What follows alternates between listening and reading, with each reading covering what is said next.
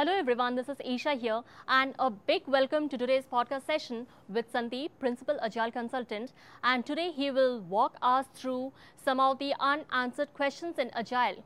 So Sandeep, tell us, shed some light on why does the very term itself, Agile Coach, gets a lot of bad press these days?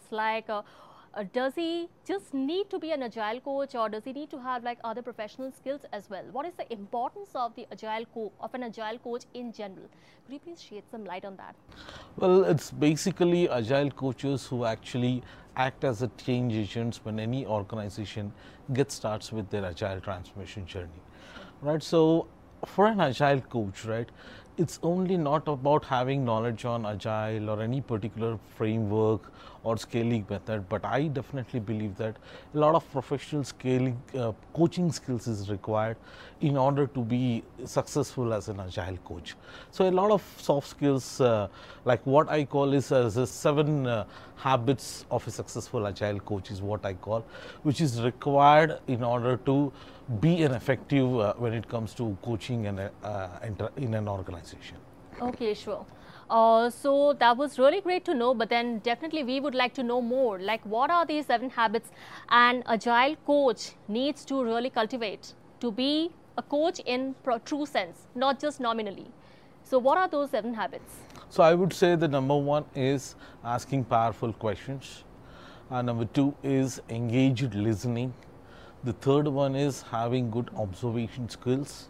The fourth one is being able to give a good feedback, right? So which will actually help an individual or a team to embrace the change or whatever it is, right? The next important point is helping coach or individuals or teams set their goals. A coach should be able to help explore different options which is available. And the number 7 point is challenging the assumptions. So to summarize, it's asking powerful questions, engaged listening. The third point is observing skills. The fourth point is providing helpful feedback. The fifth point is having different options, because any problem can be solved in different ways. So you have to explore those options with your teams. The sixth point is to be able to set good goals, right? The SMART goals is what we call. The 7th one is challenging assumptions. Sure. So on this note, we would also like to know more about what are typically, you have been conducting a lot of training in the past, and also there must be a lot of upcoming trainings. So typically, what are the mistakes you have seen Agile coaches committing, when they usually do not have these 7 habits, typically just 2 or 3? From my experience, what I have seen is our own internal judgments, right? It's about having a knowledge about any good framework, right? So you tend to get biased towards a particular framework and particular. So that's not the way that it has to be, right? So at the end of the day, you have to, as a coach, understand the needs of the team, the needs of the organization, and you as a coach help them in achieving those outcomes which is required as a team or an organization, right? So you are basically acting as a catalyst and helping them to basically achieve those outcomes, right? So that's how I can put it across. Yeah, sure, definitely. So that was about an Agile coach and the roles he should be playing as a coach, a professional coach, a coach who is a good listener as well, a good listener, a good judge, a good observer. Basically, there are this n number of roles, especially the 7 crucial roles a coach must play. And let us not forget, a coach, above everything, he should be the catalyst. He should act as the catalyst, and I'm sure that was a giant insight platter. Thank you so much, Sandeep. We shall definitely explore more about the listening skills of a coach and how he walks the reverse paths, how he just not does answer the questions, but also maybe he questions the answers. So definitely we shall explore more about these topics in our upcoming podcast. Thank you so much. Thank you.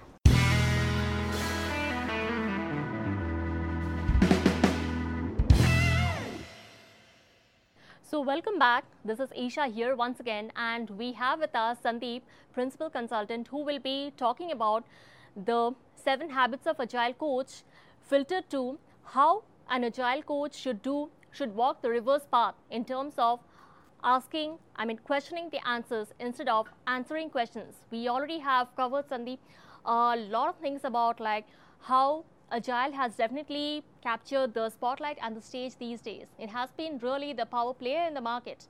So definitely the Agile coach, he plays a crucial role, and questioning assumptions or questioning the established answers, the rules that have ruled so long, definitely.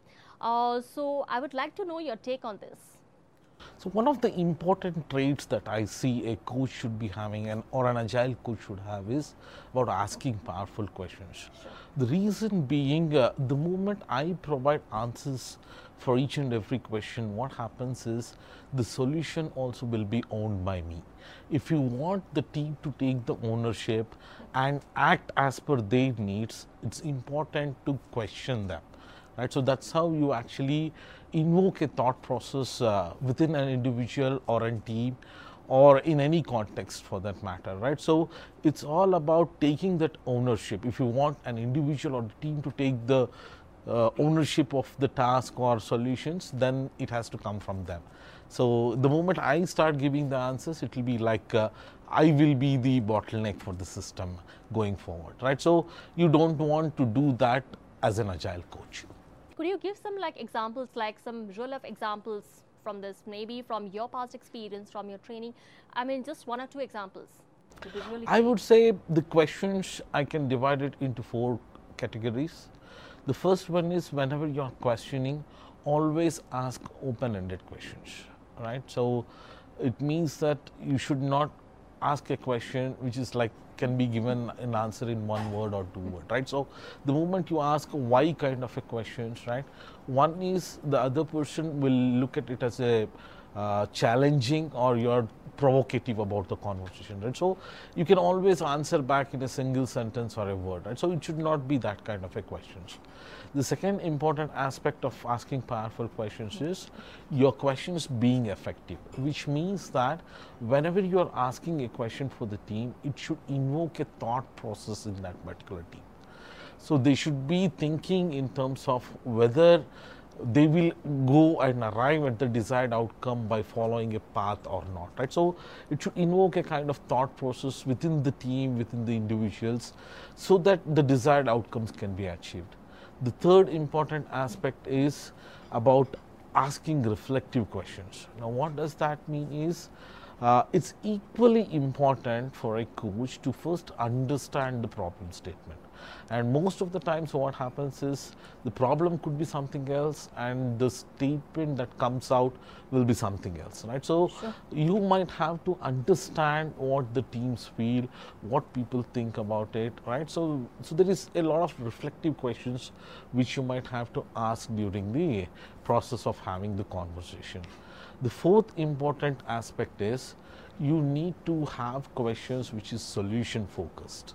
It should not be a problem focused, because the more you dig into the problem, it will be kind of your individuals or the teams will get more defensive, right? And you don't want the teams to do that, right? So do you want them to be opening up? You want them to discuss their actually day-to-day challenges that they have been facing. So your question should be more towards solution focused rather than what you say problem focused questions. Definitely. So thank you so much, Sandeep, for your valuable insights, and stay tuned for our next podcast where Sandeep will be discussing about is an agile coach a good listener, and definitely the importance of listening.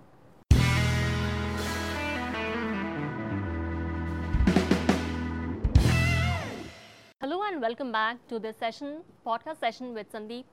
And as promised, today we will discuss why an agile coach should be a good listener. So Sandeep, today in both the agile and non-agile world, listening looks like listening, and engaged listening is a lost art. So people have much to say about nothing, but there are very few good listeners. So could you shed some light on what is the importance of listening for an agile coach? An agile coach basically has to know the people of the organization. One of the key things is to implement some change program in an organization to be successful, an agile coach has to know the people of the organization. And listening is one of the ways, the best way, where a connection establishes between the teams, an individual, or an organization as such, right? So it plays a very critical role, right? The most of the times you would have heard that sometimes you don't even have to speak. It's more about having those listening skills which will help you to get connect with the people in your organization. Okay. So what according to you can happen? What can be the challenges when an agile coach listens less and orders more, or speaks more? What if he is not a good listener? What can be the possible challenges? The important is, again, if we start doing that, it will be mostly one-way communication.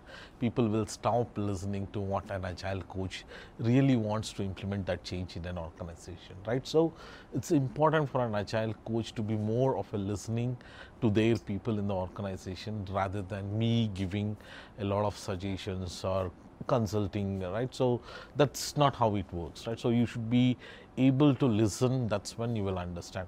But believe me, it's not easy, because there is a lot of internal dialogues also which happens whenever you are having that conversations, right? So you have to get rid of all those biases, judgments which actually happens within the mind, and just be open enough and just be not being judgmental to the people, just listen to them.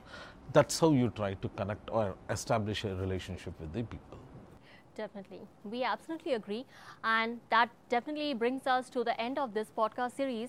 We would like to thank Sandeep once again for sharing his life experiences and as an agile coach, as an agile practitioner.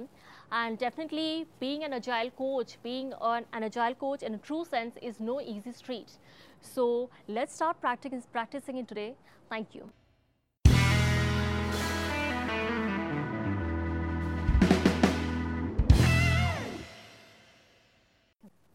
Hello and welcome to today's podcast session with Ashwini, Principal Agile Consultant, and this is Isha. And today Ashwini will be sharing with us very valuable insights about scaling Agile. So in today's world, Ashwini, today's software world where doing Agile is not enough and scaling it is equally important. In fact, it is more important. So how do you define the importance of alignment? The importance of, definitely we know it's better to be safe than sorry. So what is the importance of alignment in scaled Agile, or more correctly, SAFe? Yeah. SAFe, or the Scaled Agile Framework, one of the core values in Scaled Agile Framework is alignment, as rightly you pointed out, right? I would look at this alignment as different aspects. I'll try to put in terms of maybe roles, the events that are there, and also the levels that are there, right? Let me go one step at a time. So if you think about the events that are there, for example, in SAFe, at a team level, you are already doing Scrum, but when it comes to the program level, where you want to set a common goal for the team, you have a vision, you have a roadmap to achieve that one. How do I accomplish that one? That becomes an important thing. This is where something called as a PI planning comes in handy, which we call it as a heartbeat for an agile release train or the program, right? So here all the stakeholders of the program come together, they plan together, understanding what is it that we want to achieve for the next 8 to 12 weeks typically, right? So this is where alignment comes in, where the product owners on the team, the product managers on the program, the teams that are working, scrum masters of each of the teams, release train engineer who is the chief scrum master for the entire train, our stakeholders, the business owners, even the person who is maybe sponsoring our program, right? They come together, plan for those 2 days, understanding what needs to be accomplished for the next few weeks, 8 to 12 weeks, as I mentioned, right? That's one aspect of from an event perspective. Even when we start executing later, we have sync events where the scrum masters come together, do a scrum of scrum meeting, understanding how are we moving towards the goal, are there any impediments. Then the product owners meet together, understand are there any impediments we need to solve. What should come up for the next PI, right? Next program increment or the next release. right? They talk about that. So kind of, I mean, we see a lot of alignment between different roles and responsibilities within a program here. That's one portion. If I look at other things in SAFe, right, I'll take up a portfolio level. Maybe your organization is working at a level of a portfolio where you have a portfolio layer, multiple programs are operating under it. Here, what we see is there is an alignment between the portfolio and the programs to the teams by way of making things transparent actually. If I look at the portfolio level, there is a Kanban which kind of talks about what are the new initiatives coming in.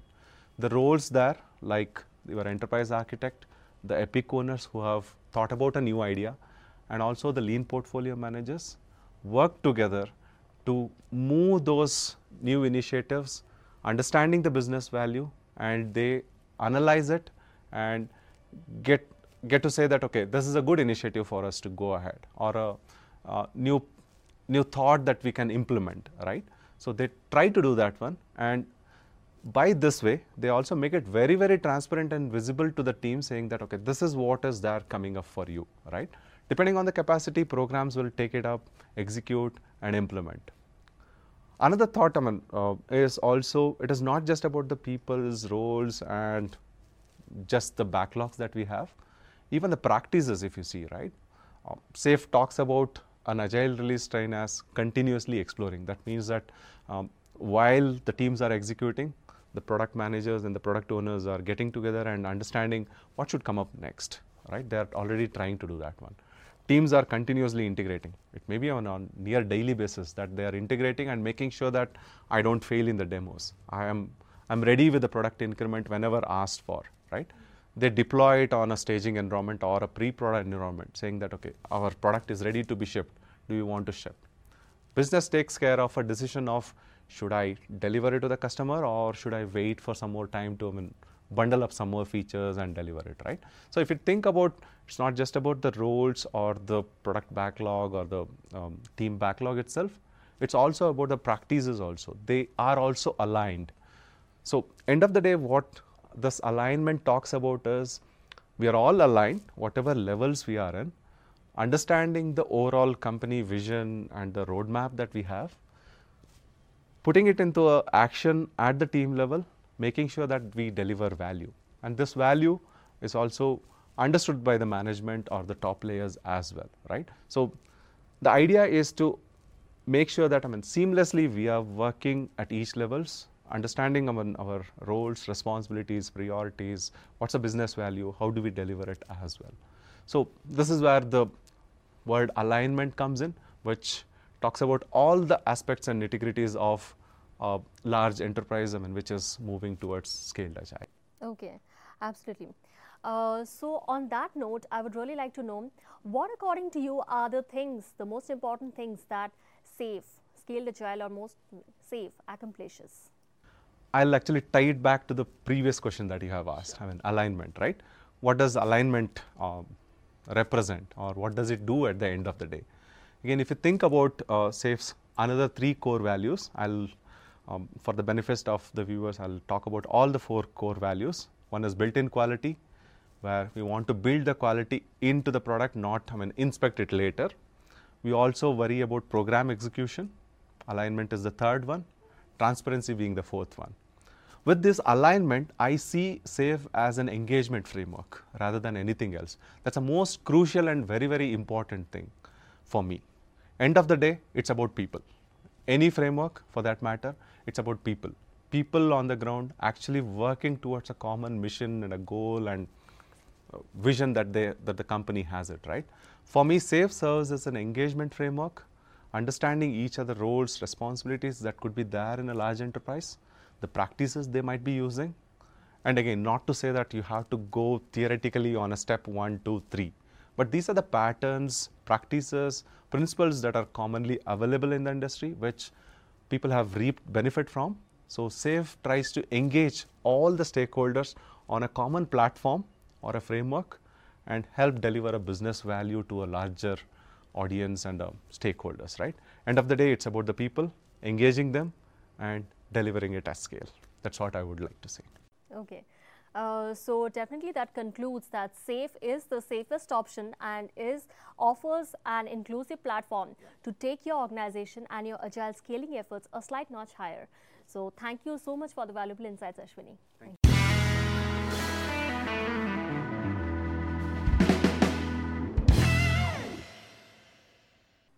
Hello and welcome to this podcast series with Preet, Principal Agile Consultant, and this is Isha here.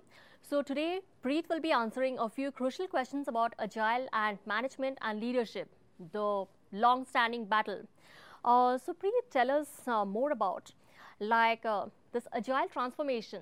A lot is going on. Organizations are struggling. They are staying. Many of the organizations, they are even staying half waterfall, half Agile. So typically, the managers get a lot of bad press here. So what do you think are managers the real barriers to a complete agile transformation? What's your take on this? Okay, before I really answer the question, let's explore what management is, all right? Be it from a fairlism standpoint or a scientific management standpoint, it's all about economic efficiency and labor productivity, right? So the intent of management is to maximize labor productivity and increase your economic efficiency. The approach here is more about creating a forecast, creating a plan, executing that plan more in a controlled environment where the manager takes control of the situation and commands the people, the teams as to what needs to get done so that you achieve a certain kind of a goal. Right. But now, when you talk in terms of agile, the idea here is we are going against the age-old management fundamental, wherein we are not trying to increase efficiency, but rather increase the adaptability of the organization. Right. More than looking at labor productivity, which I would really look at as an output, we really want to start looking at more of a organizational outcome, right? So rather than looking at the smaller units, we are really going to focus on the bigger goal, and we are going to let the independent units of an organization come together and then start delivering it, right? So the approach that you really need in an agile transformation is not really about managing it, but about letting it evolve, right? So when you're saying agile, what you're trying to do is you're trying to accommodate change, control risks, yes, but then it cannot be something which can be bound within an industrial era thinking. So this is where if a manager is more trying to maintain the status quo, right, this is going to impede with what we really want to try and achieve with an agile transformation. Right? Can you control the people and expect them to self-organize? No, that's again impeding self-organization, right? So a great manager with a certain set of tools which were functioning in from the time of industrial revolution is something that we really have to change, because what we see today, the digital disruption, is something that has to be considered or compared with the industrial revolution itself, and we have to really change the way we do things here. So yes, a manager could be an impediment to a successful agile transformation itself. Okay. So that was a really bold answer to one of the long-standing questions. In that case, from a management perspective, I would like to ask you, what are the kinds of support like an organization needs in that case to fully transform to agile? Okay. So here, let's start from the execution of the team level, right? One of the key components that you need for an agile transformation is what we call as the self-organizing teams.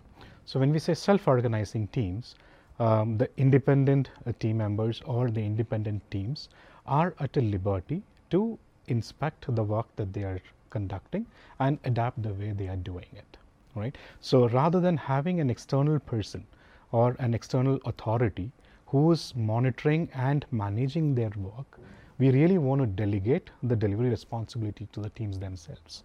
So it's more like letting the team, the people closest to the work where the actual knowledge resides, take decisions on their own, right?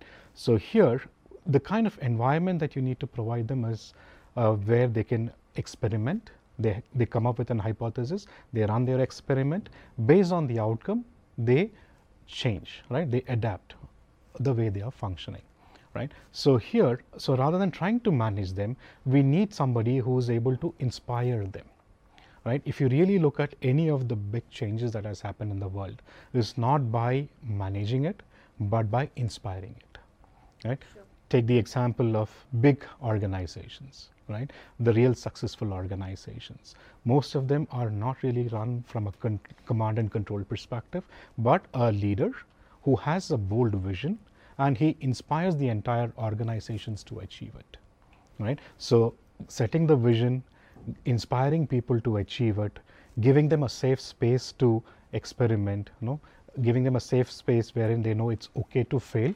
And a failure is what? Failure is when you don't learn from your mistakes, right? So giving them that flexibility to make mistakes and learn from it and then adapt and move forward, right? Only then can self-organization come into picture.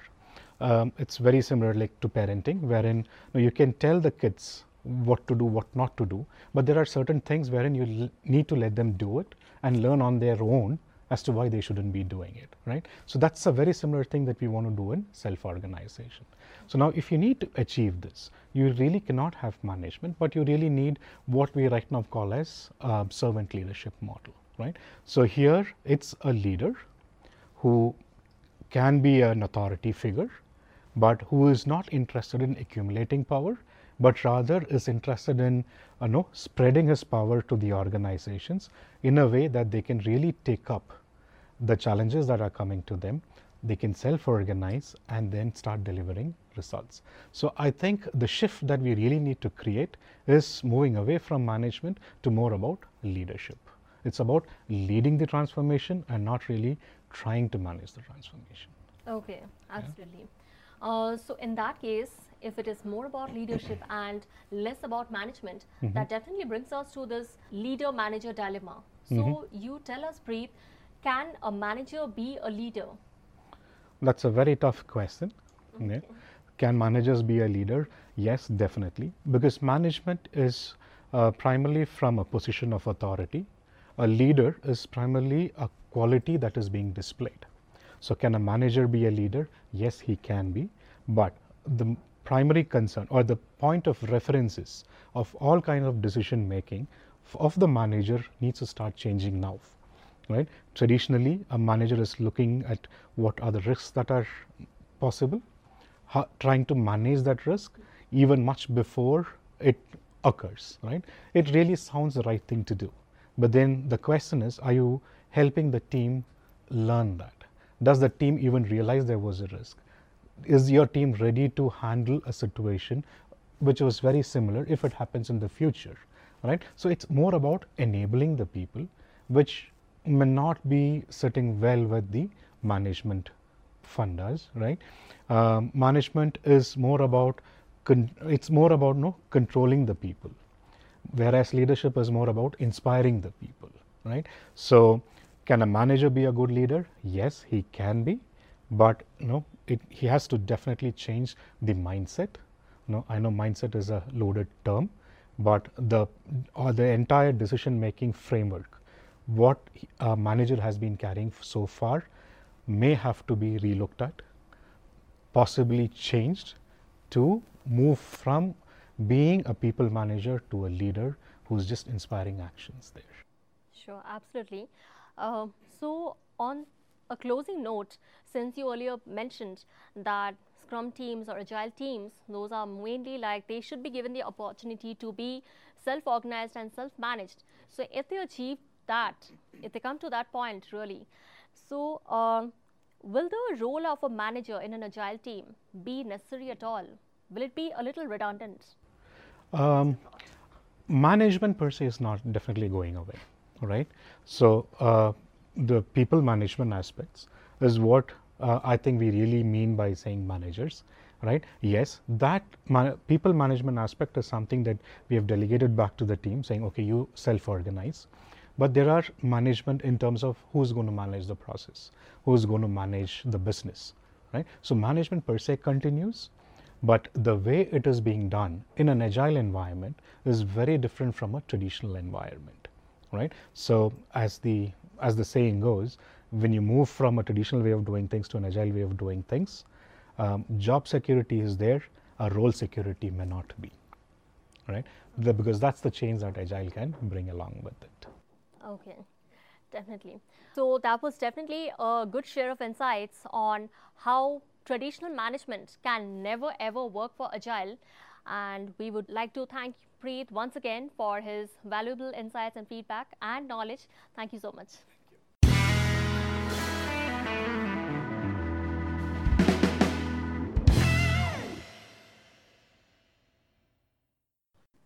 Hello and welcome to this podcast series with Preet, Principal Agile Consultant, and this is Isha here.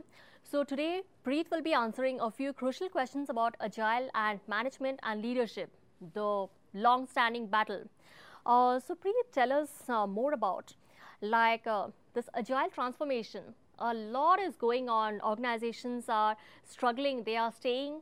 Many of the organizations, they are even staying half waterfall, half Agile. So typically, the managers get a lot of bad press here. So what do you think are managers the real barriers to a complete agile transformation? What's your take on this? Okay, before I really answer the question, let's explore what management is, all right?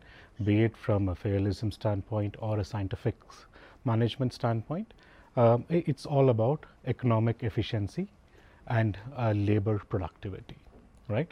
So the intent of management is to maximize labor productivity and increase your economic efficiency.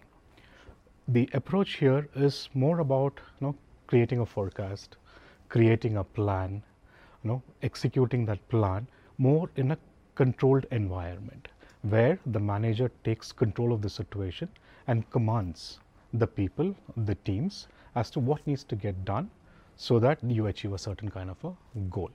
Right.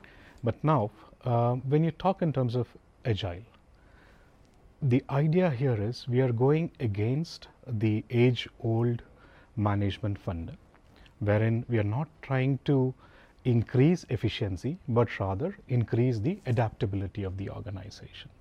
Right. More than looking at labor productivity, which I would really look at as an output, we really want to start looking at more of a organizational outcome, right? So rather than looking at the smaller units, we are really going to focus on the bigger goal, and we are going to let the independent units of an organization come together and then start delivering it, right? So the approach that you really need in an agile transformation is not really about managing it, but about letting it evolve, right? So when you're saying agile, what you're trying to do is you're trying to accommodate change, control risks, yes, but then it cannot be something which can be bound within an industrial era thinking. So this is where if a manager is more trying to maintain the status quo, right, this is going to impede with what we really want to try and achieve with an agile transformation. Right? Can you control the people and expect them to self-organize? No, that's again impeding self-organization, right? So a great manager with a certain set of tools which were functioning in the from the time of industrial revolution is something that we really have to change, because what we see today, the digital disruption, is something that has to be considered or compared with the industrial revolution itself, and we have to really change the way we do things here. So yes, a manager could be an impediment to a successful agile transformation itself. Okay. So that was a really bold answer to one of the long-standing questions. In that case, from a management perspective, I would like to ask you, what are the kinds of support like an organization needs in that case to fully transform to agile? Okay. So here, let's start from the execution of the team level, right? One of the key components that you need for an agile transformation is what we call as the self-organizing teams. So when we say self-organizing teams, the independent team members or the independent teams are at a liberty to inspect the work that they are conducting and adapt the way they are doing it, right? So rather than having an external person or an external authority who is monitoring and managing their work, we really want to delegate the delivery responsibility to the teams themselves.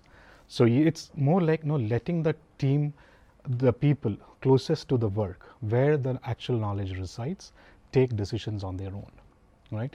So here, the kind of environment that you need to provide them is where they can experiment. They come up with an hypothesis, they run their experiment, based on the outcome, they change, right? They adapt the way they are functioning, right? So here, so rather than trying to manage them, we need somebody who is able to inspire them, right? If you really look at any of the big changes that has happened in the world, it's not by managing it, but by inspiring it, right? Sure. Take the example of big organizations, right? The real successful organizations. Most of them are not really run from a command and control perspective, but a leader who has a bold vision and he inspires the entire organizations to achieve it, right? So setting the vision, inspiring people to achieve it, giving them a safe space to experiment, giving them a safe space wherein they know it's okay to fail.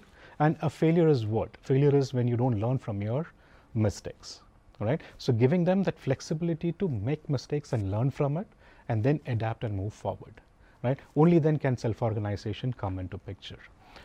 It's very similar like to parenting, wherein you can tell the kids what to do, what not to do, but there are certain things wherein you need to let them do it and learn on their own as to why they shouldn't be doing it, right? So that's a very similar thing that we want to do in self-organization. So now if you need to achieve this, you really cannot have management, but you really need what we right now call as servant leadership model, right?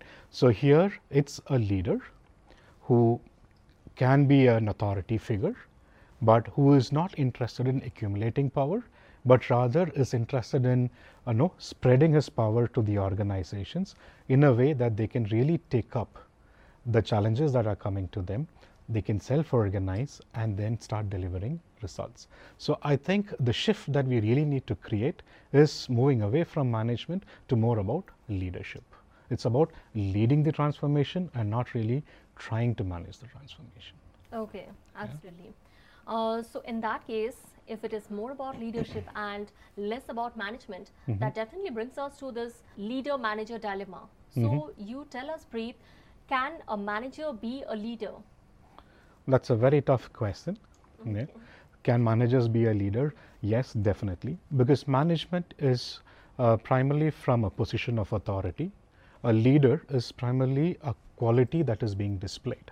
So can a manager be a leader? Yes, he can be, but the primary concern or the point of references of all kind of decision making of the manager needs to start changing now, right? Traditionally, a manager is looking at what are the risks that are possible, trying to manage that risk even much before it occurs, right? It really sounds the right thing to do. But then the question is, are you helping the team learn that? Does the team even realize there was a risk? Is your team ready to handle a situation which was very similar if it happens in the future, right? So it's more about enabling the people, which may not be sitting well with the management funders, right? Management is more about controlling the people, whereas leadership is more about inspiring the people, right? So can a manager be a good leader? Yes, he can be, but he has to definitely change the mindset. I know mindset is a loaded term, but the entire decision making framework, what a manager has been carrying so far, may have to be relooked at, possibly changed to move from being a people manager to a leader who's just inspiring actions there. Sure, absolutely. So on a closing note, since you earlier mentioned that Scrum teams or Agile teams, those are mainly like they should be given the opportunity to be self-organized and self-managed. So if they achieve that, if they come to that point really, so will the role of a manager in an Agile team be necessary at all? Will it be a little redundant? management per se is not definitely going away, right? So the people management aspects is what I think we really mean by saying managers, right? Yes, that people management aspect is something that we have delegated back to the team, saying, okay, you self-organize. But there are management in terms of who's going to manage the process, who's going to manage the business, right? So management per se continues, but the way it is being done in an agile environment is very different from a traditional environment, right? So as the saying goes, when you move from a traditional way of doing things to an agile way of doing things, job security is there, a role security may not be, right? Because that's the change that agile can bring along with it. Okay, definitely. So that was definitely a good share of insights on how traditional management can never ever work for Agile. And we would like to thank Preet once again for his valuable insights and feedback and knowledge. Thank you so much.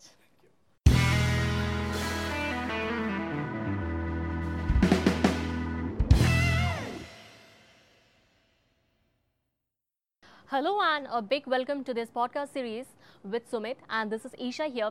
So we will do a myth busting session here where Sumit will talk about the frequently asked questions in Agile and mostly the myths that have been growing around Agile mainly. So Sumit, often this statement gets thrown around a lot in Agile, like a sprint backlog can change during a sprint. What's really your take on this, please?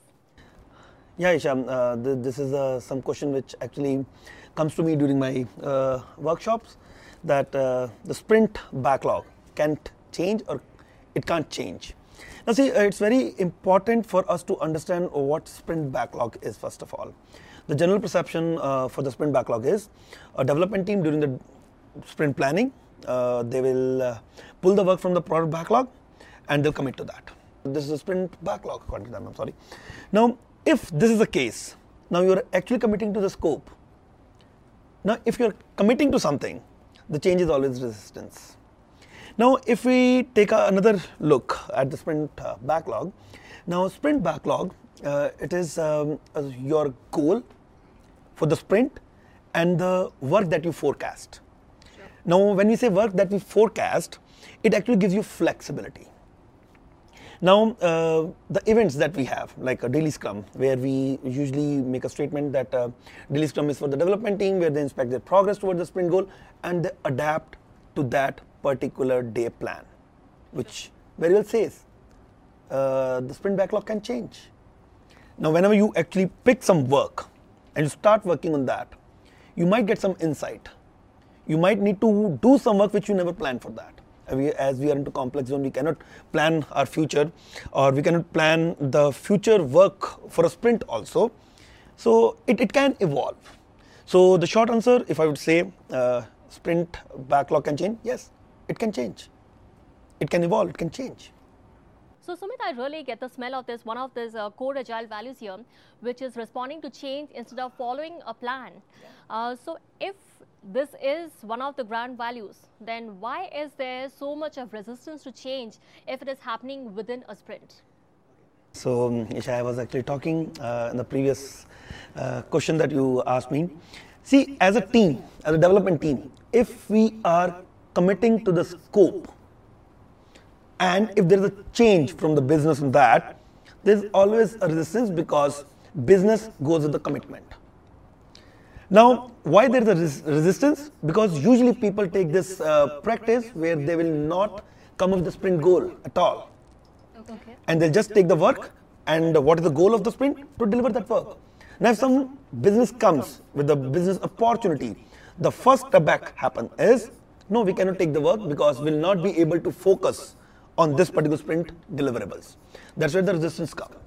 But if you see that okay, if we start the sprint with the goal, that okay, this is a goal, and we commit to that goal, and we keep our scope flexible, why not? We can actually accept the change, we can respond to change, and respond to change doesn't necessarily mean that, okay, yes, we have to change something within the sprint. If it can wait for the next sprint, why not? But we are here to serve business. If business sees an opportunity which has to go to the market, yes, We have to accept the change. Now when we have to accept the change, we should be really be particular about if this change going to disrupt or can obsolete our sprint goal, then as per Scrum, we have to cancel that sprint. No doubt product owner has to take a call on that. Cancel the sprint, plan for the next business opportunity, and start your sprint. Okay. So I'm really curious here, like since you mentioned like the scope can change. So if the scope itself can change, what is it exactly that the development team is committing to? So, as I mentioned again, it is the goal. For every sprint, you are doing that sprint for a purpose. And if you do not have a purpose to do the sprint, then I think you are doing some work which is not required. What is the objective? Why you are actually running that sprint? If you know that objective purpose, you actually commit to that purpose, which we call as a sprint goal. And then remaining work is a forecast, which actually gives you flexibility to experiment, the flexibility to deal with the changes that happen during the sprint. So that answers one of the most important questions in Agile. And definitely thank you, Sumit, once again for answering the question. And there's surely one strong takeaway from this: no matter what, you cannot miss out on the business opportunities that come your way, the business outcomes. You cannot afford to do that. So thank you so much.